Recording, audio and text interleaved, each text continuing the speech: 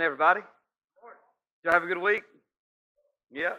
Hey, listen, we're going to continue our series through the book of John. I know we just started it last week, so we're in week 2, and we didn't even get through all of chapter 1. So we're going to do that today. We're going to cover the rest of the chapter, but to kind of recap, last week we discussed about the significance of why John referred to Jesus being the Word, capital W, right? The Word, which it was John's way of saying that Jesus was the great I am, right? And like no matter if you were Greek, no matter if you were Jewish, no matter what part of society you lived in that time, you knew that when John said the word capital, he was using that Hebrew word memra and the Greek word logos, which means the word, because they both knew that there was something out there, something greater than them, something that put the world in order, right? And so John was pretty bold right off the bat to say he is this very word, the one you Jews say is the unspeakable name of God, the tetragrammaton, the great I am. He is the one who cried out in the bush. He is God. Into the Greeks, he was saying he is the one that all this order that you see out here in the world. He is that logos. He is that logic. He is the one that put everything into motion and made everything in order. And so right off the bat, John was saying he is the one. He is the one, and we finished talking last week about the significance of the word, that Jesus came to be. This word would be a light to us, and what would that light be? We're going to discuss what that light is today a little bit. But what does light do but illuminate the path? That's why I want some of our favorite psalms. One of our favorite psalms says, "Your word is a lamp unto my feet." Right? Your word, your memra, your logos. The great I am is a lamp unto my feet and a light unto my path. It illuminates things in the darkness. So when you're in dark places, it's this light that shows us the way. Jesus is the way. He came to explain the way to God, our Father. And that's kind of what we're going to talk about today. And just to kind of give you a heads up, last week we got this short introduction, right? The short introduction to this other John. We know him as John the Baptist. Right? And so don't get confused who wrote the book of John with John the Baptist. There's just two people named John. It's a popular name, okay? But we got introduced this, like I said last week, if you're an English teacher, an ELA teacher, you'd be really upset because it's like he's talking about Jesus' word. There's like 1-2 verses about John, and he goes back and talks about Jesus. Like John would have got an F on that paper, right? Well, today we're going to get a little bit more from John, because you have to understand. Well, I'll just get into it, and then we'll talk a little bit more about John. Okay, but John was this. There's this. In the prophet Isaiah prophesied that there would be a voice crying out in the wilderness that would prepare the way of the Lord. Right, and John was this fulfillment of Isaiah's prophecy. He was an older cousin of Jesus. Right, and he was saying, "There's one coming. There's somebody coming. I want to get you guys ready. I'm baptizing you in repentance of sin because I want you to be ready for this coming Messiah, our coming Christ, the one that the prophets have prophesied about." This is John. John was a fulfillment of that prophecy leading to Jesus. So, you ready? Come on with it. All right. This is what happens. You ready? John 1, verse 15. I may pause a couple of times, Zane, so just stay with me. All right. John taught the truth about him when he announced to the people. Him being Jesus. Some translations say John bore witness about the truth that was in him. And this is what he announced to the people. He's the one. Set your hearts on him. I told you he would come after me, even though he ranks far above me, for he existed before I was even born. Like this would be kind of confusing to people in that day, because let's just be honest. John the Baptist was the older cousin of Jesus. And so it probably was like, what does this even mean? This doesn't even make sense. He goes, I'm older than him, but this Jesus is the one I've been telling you would come. He existed way before me. Here's what John the Baptist is proclaiming: is that John the Baptist is proclaiming Jesus' eternal existence. He was there before me. He's the one that put all creation into order. And the Baptist was proclaiming Jesus' eternal existence from the beginning. But this is also John informing us of something, because John said that he ranks above me. It's like he is not me. And this is going to make more sense here in a minute when John the Baptist has a conversation with some religious leaders. But for us in this moment right now, this comment that John makes informs us of something. It informs us that the world is not about you, it's about him. The world is not about you, it's about him. So take a deep breath. You can let it go. We all know those people, right? They think the world circulates around them. If you don't know that person, you may be that person. Okay? Just so you're aware. But this is John saying, hey, listen, it's not about me, it's not about you, it's all about him. It's all about him. And here's it. And you may be sitting here this morning, you may find this on YouTube or iTunes at a later date, but here's the deal. No matter who you are in this room, if you're a believer or not a believer, your life at some point is going to be a proclamation of his glory, whether you're a believer or not, because Jesus is a righteous judge. And one day you will be judged. One day, not right now, because Jesus says later in John 3:17, I did not come into the world to condemn the world, but through me that it might be saved. But there is coming a day when he will be sitting on the judgment seat, and he will cast judgment, and his glory will prevail, whether you're a believer or not a believer. I just want to be on the good side. You know what I'm saying? The good side of his glory. But this is the whole reason why our friend Isaiah, who was a prophet of the Old Testament, he came out and said this one day. He said, yes, Lord, walking in the way of your truth, we wait eagerly for you. Your name and your renown is the desire of our souls. It is his glory, his renown that matters. Your life, one way or another, will one day give God glory and give God renown, whether you're a believer or not. Whether you're a believer or not. All right? But this is John the Baptist saying he ranks above me. He is God. He is the one I've been telling you about, the Savior of the world. Okay? But John goes on recording about John the Baptist. It says, this is John the Baptist, John taught the truth about him when he announced to the people, he is the one, set your hearts on him. I told you he would come after me, even though he ranks far above me, for he existed before I was even born. And now, out of his fullness, we are fulfilled. And that's very important. And now out of his fullness, whose fullness? Jesus', we are fulfilled. And from him we receive grace heaped upon grace. Grace heaped upon grace.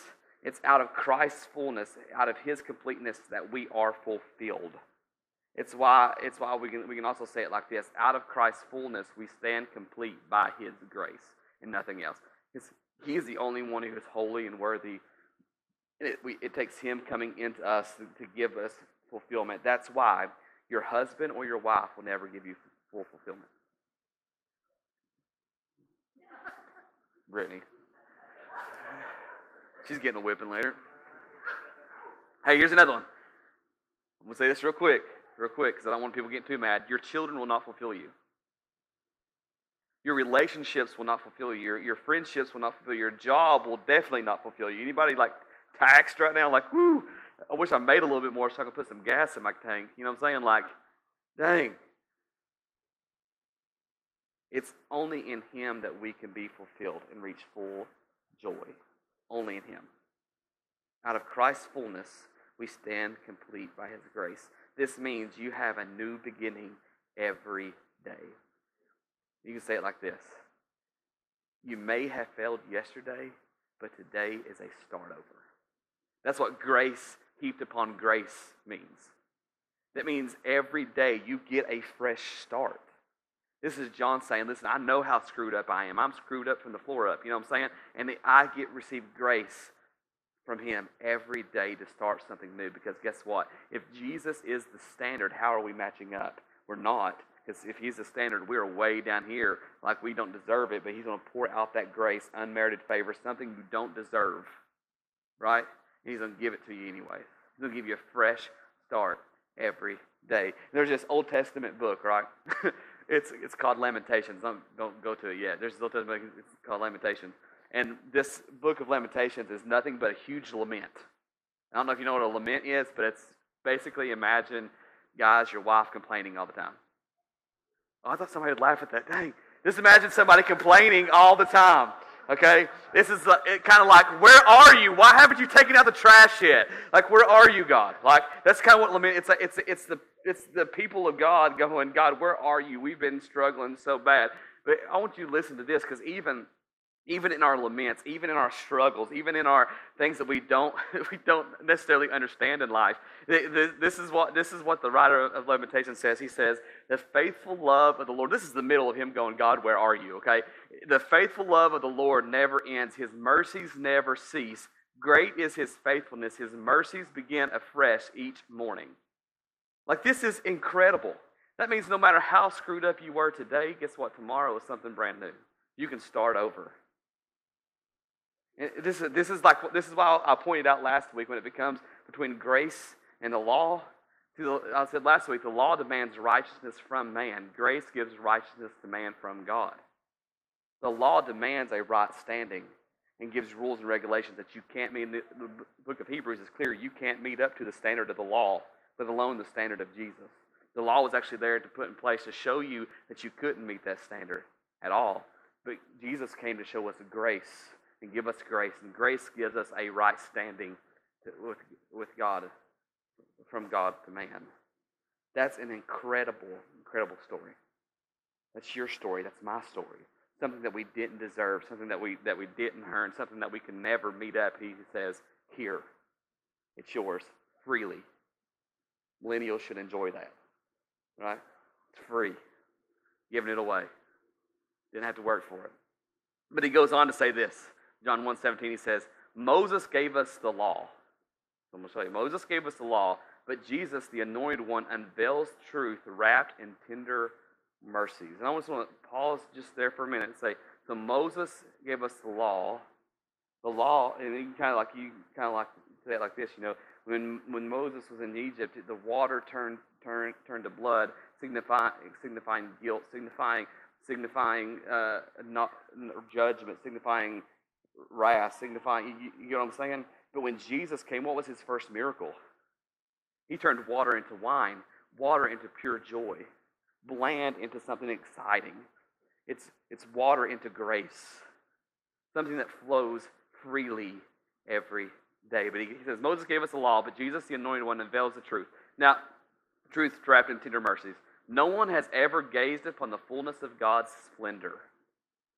Wouldn't you like to see it? You'll get to see that one day. One day when you stand before the throne, you get to see God in his full splendor. But here you go. No one has ever gazed upon the fullness of God's splendor except the uniquely beloved Son, who is cherished by the Father and held close to his heart. Now he has unfolded to us, or made plain to us, the full explanation of who God truly is. It's Jesus who gets us there. That's why we sing songs like There's Jesus. It's only Jesus. But just a little history for you. The word unfolded comes from the Greek word exogemoe. I'm butchering it, but it's okay. Exogemoe, which means to lead the way, to explain, or to lay bare. And lay bare means to lay out plainly, lay out like this, to make it plain to us. And why is this such a big deal? It's because other religions teach that their God is a far distance away. Look at it. They're far distance away. They want nothing to do with us. Like, really don't want nothing to do with us. They set up a bunch of rules and regulations and stuff that's hard to me. And it's like they're trying to keep their people away. And you have to please God, please this, please that. Like, you have to do things to make that God happy, right? That's other gods. But our God, the one that we worship, there's one true God, right? We worship a God who wants us to know him intimately and also provides the way to do that. Right? And his way was Jesus. Listen, you can't do it, so I'm going to send somebody that can. And his name was Jesus. His name was Jesus. Jesus leads the way to the Father. And it's why he told his disciples, you know, sometimes the disciples would act like kids, you know what I'm talking about? And they would like berate Jesus with questions, like questions after questions after questions. And even though Jesus was God, I'm sure he probably got frustrated a lot. Like, even once he said, "How long must I be with you?" But after the disciples asked him this question, "Hey, Jesus, can you show us the Father?" And this is Jesus' answer in John 14:9. He says, Jesus replied, "Philip, I've been with you all this time, and you still don't know who I am?" I'm sure if I was Philip in that moment, I'd be like, oh, I'm in trouble. How could you ask me to show you the Father? For anyone who has looked at me has seen the Father. If you want to know the Father, look at Jesus. Jesus is God. He's a perfect representation of what his Father is about. What his Father is about. We'll keep reading here. Verse chapter 1:19 goes on to say, there were some of the Jewish leaders. This is back to John the Baptist. Ready? There were some of the Jewish leaders who sent an entourage of priests and temple servants from Jerusalem to interrogate John. This is John the Baptist. They asked him, "Who are you?" And I want to tell you why this conversation is really important. Why I said earlier that what we read earlier would make sense is that during that time period, there were several people claiming to be the Messiah. Okay, one of them you know, and then if you look up through history, there's four names that you can find popped up, and you know what one of those four names is that we see in the Bible that they thought could have been the Messiah? Barabbas. He was trying to overthrow the Roman government during that time. That's why at Jesus' crucifixion they brought Barabbas out, and basically they were saying, "Do you want this Messiah or do you want this Messiah?" Right? They're like, "Give us Barabbas." You know, here's another interesting thing. Bar-Abbas in Hebrew means son of a father, son of a priest. So you're aware. Craziness. Anyways, there was some of the Jewish leaders who sent the entourage of priests and the temple servants from Jerusalem to interrogate John. They asked him, "Who are you?" And John answered them. This is why this is important. John answered them directly, saying, "I am not the Messiah. I am not the Messiah." Then who are you, they asked. Are you Elijah? Because there was a prophecy that before Jesus was coming, there would be a prophet Elijah would be reappeared. Well, they didn't realize that would be at the second coming when he comes to rapture the church away. That was a prophecy about the end time, not necessarily this, okay? And who are you? They asked. Are you Elijah? No, John replied. So they pressed him further. Are you the prophet Moses said was coming, the one who we're expecting? And that prophet, it's them re-asking them, because what Moses was talking about was the Messiah coming. They went back and said, "Are you the prophet that Moses told us about?" Trying to get him to say yes or no. The prophet Moses said was coming, the one we're expecting. "No," he replied. "Then who are you?" they demanded. "We need an answer for those who sent us. Tell us something about yourself. Anything. Just tell us something. Right? Give us." John's just like, shut-lipped right over here. You know what I'm saying? So John answered them, "I am fulfilling Isaiah's prophecy. I am an urgent, thundering voice shouting in the desert, 'Clear the way and prepare your hearts for the coming of the Lord Yahweh.'" And I don't know if you noticed, but if you remember last week, before Jesus, they wouldn't even write out the word Yahweh because that was indicative of the name I am, the tetragrammaton, the unspeakable name of God. Here he says it out plainly. Why? Because Jesus is in their midst. He is in their presence. Yahweh, the great I am, the Memra, the Logos is here. But here's an interesting fact, and it's kind of off topic for today, but I thought I would add this in here. John the Baptist's role, the very role that John the Baptist had for Christ's first appearance, is now given to us for his second appearance. You know what that is? Make straight or prepare the way of the Lord. Because Jesus is coming back, and what are we doing to get people ready? Are we fulfilling our call to be the very one crying out in the desert place, crying out in the wilderness, prepare the way of the Lord? He is coming. Because that's our role now.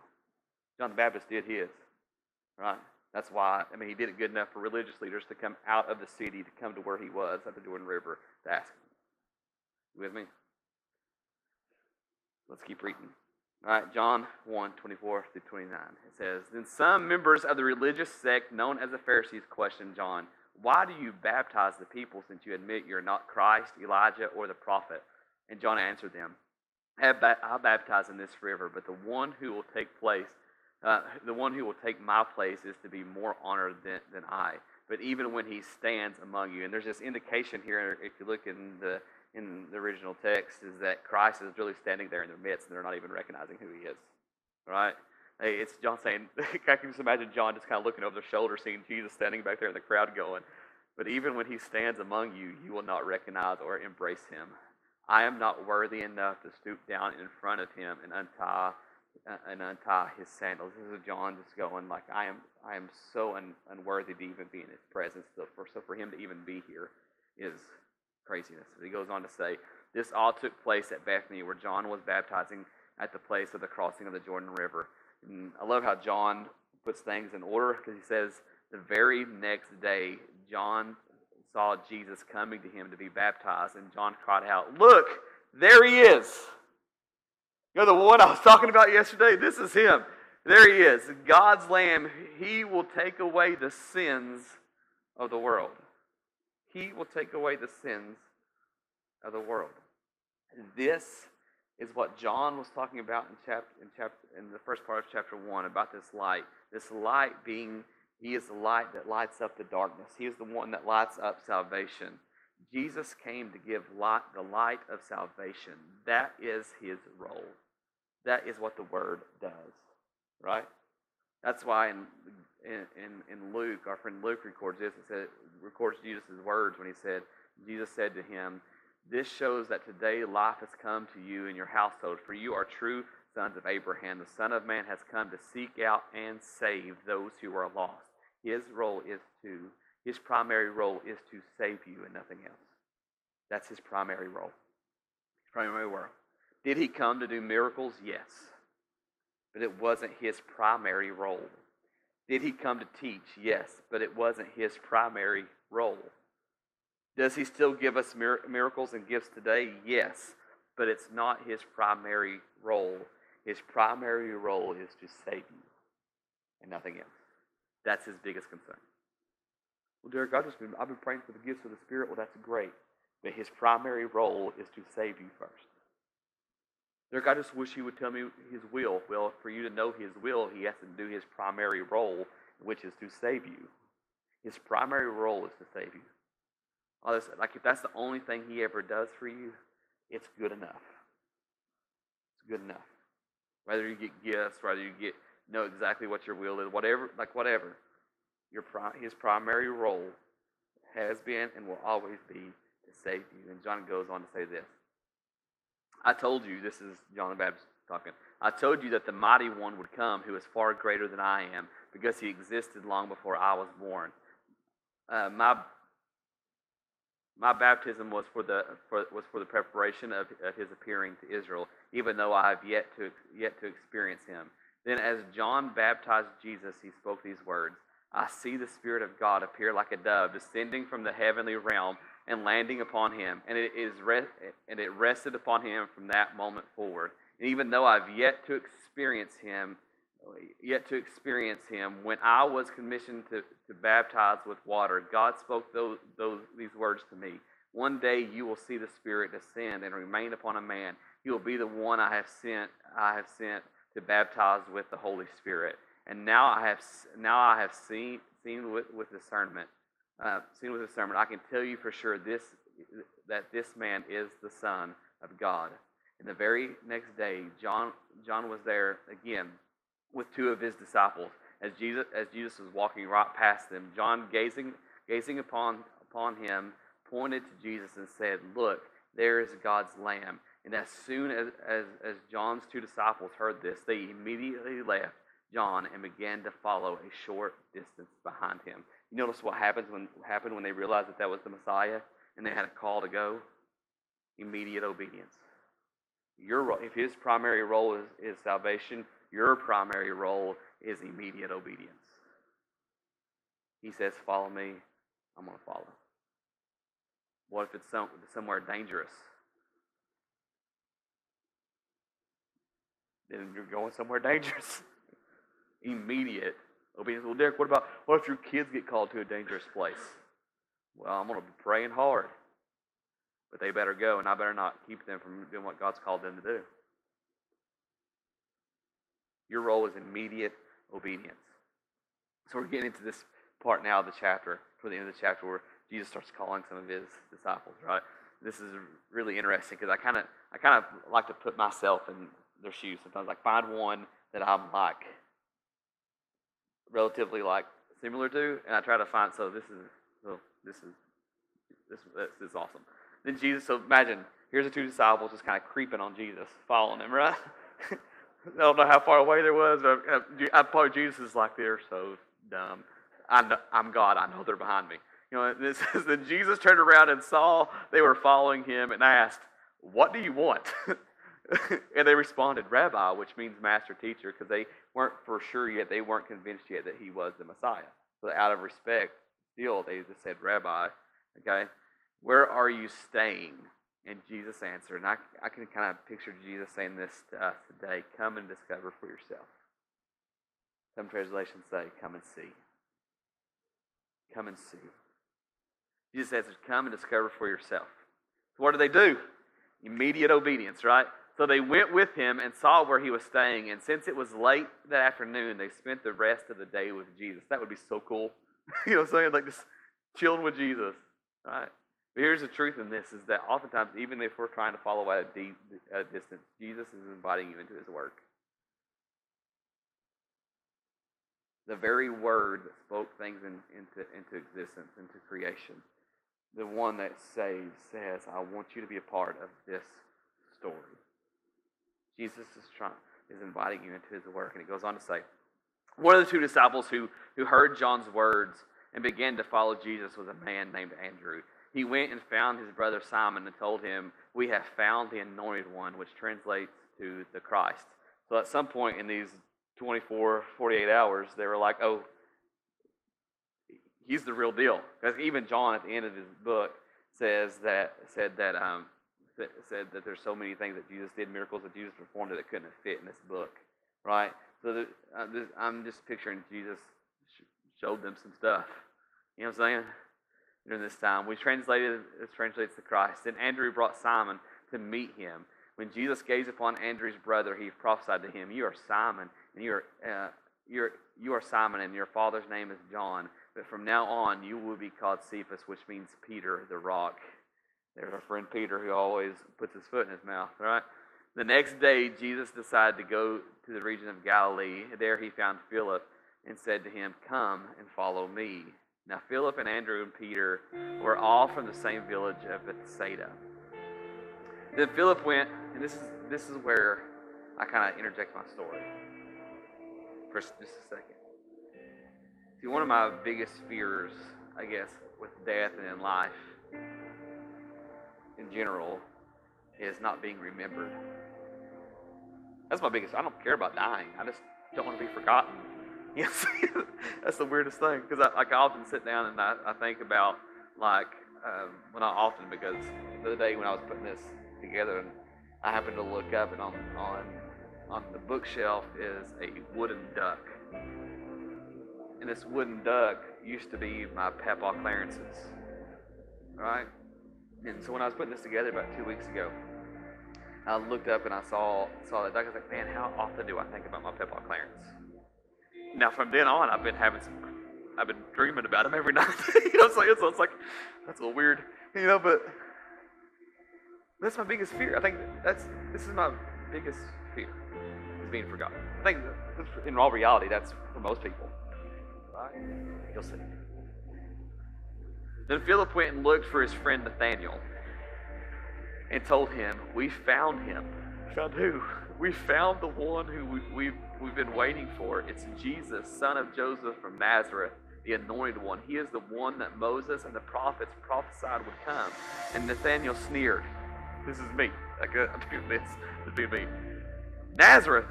What good thing could ever come from Nazareth?" And Philip answered, "Come and let's find out." Like, just see. Come test the waters. All right? When Jesus saw Nathanael approaching, he said, "Now here comes the true son of Israel, an honest man with no hidden motive." Not that part about me. But here's what I love. Nathanael was stunned and said, "But you've never met me. How do you know anything about me?" And listen to Jesus' answer here.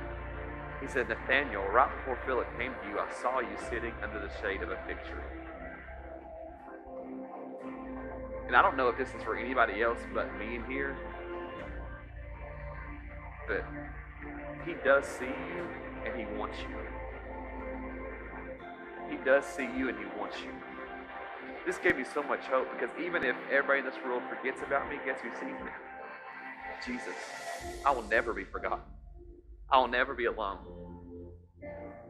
He does see you and he wants you. And I don't know what that may mean to you, but it was for, like I felt like God said, not only is this for you, but you need to say it Sunday because it's for somebody. He sees you and he wants you. You want to know what Nathaniel's reply was? Nathaniel replied, "You are Lord, you are God." In verse 50 it says, Jesus answered, "You believe simply because I told you I saw you sitting under a fig tree? You will experience even more impressive things than that." Jesus has so much more for you to experience than what you're experiencing right now. He wants so much more for you than even you want for yourself. Things you couldn't even dream or imagine, Scripture says. He wants to build you up. You believe simply because I told you I saw you sitting under the fig tree? You'll experience even more impressive things than that. And this is what he says you're going to see. One of the things you're going to see. And this is going back to an Old Testament text talking about there's a prophet who saw a ladder reaching from earth to heaven. And upon this ladder was angels or messengers going up and down delivering messages. And this is what he says. He says, "I prophesy to you eternal truth. From now on, you all will see an open heaven and gaze upon the Son of Man like a stairwell reaching into the sky with the messages of God." This is Jesus saying, you know that stairwell, that staircase, that ladder you heard about growing up as a kid in the temple? I am that ladder. I am that ladder. I prophesy to you eternal truths. From now on, you all will see an open heaven and gaze upon the Son of Man like a stairway reaching into the sky with the messengers of God climbing up and down upon him. You're like, Derek, what is that? Like, why does that even matter? Here's why it matters. It means that we have access to the throne. The heaven is open. And our mediator, Jesus, is there with the Father. The Father who wants us to know him. He's saying, that's my child. It's your child. It's your child. He's asking for help. He's asking to be remembered. Well, tell him, I see you. He sees you. And I don't know where you find yourself in here this morning. Maybe you've been following Jesus for a long time, or maybe you're like, well, I thought I was following Jesus, but I really haven't. Well, today, all that can change.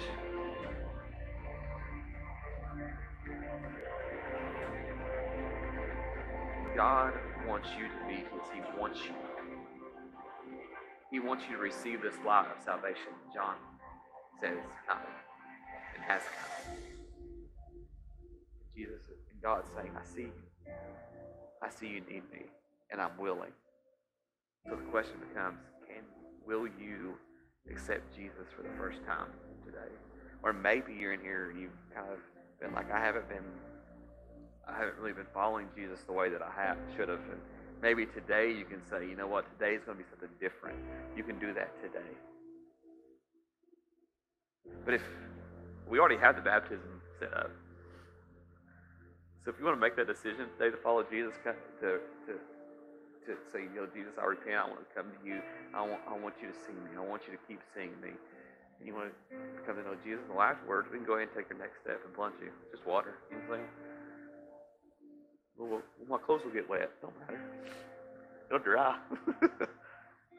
Here's what we're going to do. I want everybody to close their eyes, bow their heads real quick. We normally don't do this, but Anthony's going to come up and play, and Cody's going to come up and sing. But if you're in here and you want to take that next step in salvation, accept Jesus for the first time, here's what I'm going to ask you to do. I'm going to ask you to raise your hand.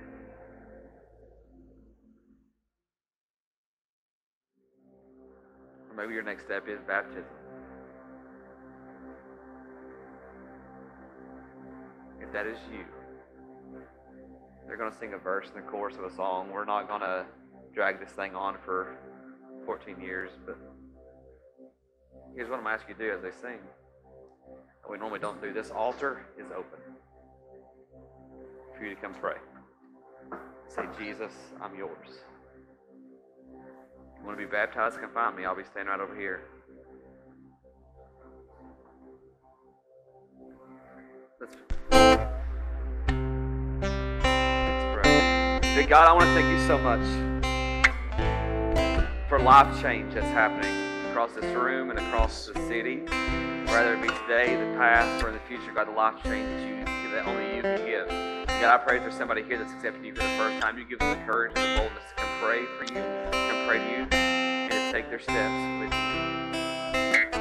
God, I pray for that heart here that maybe that is a follower of you, but hasn't been following the way they should, or they feel like they should be. God, maybe they come and just do a fresh start. Maybe they receive that grace heaped upon grace that only you can give.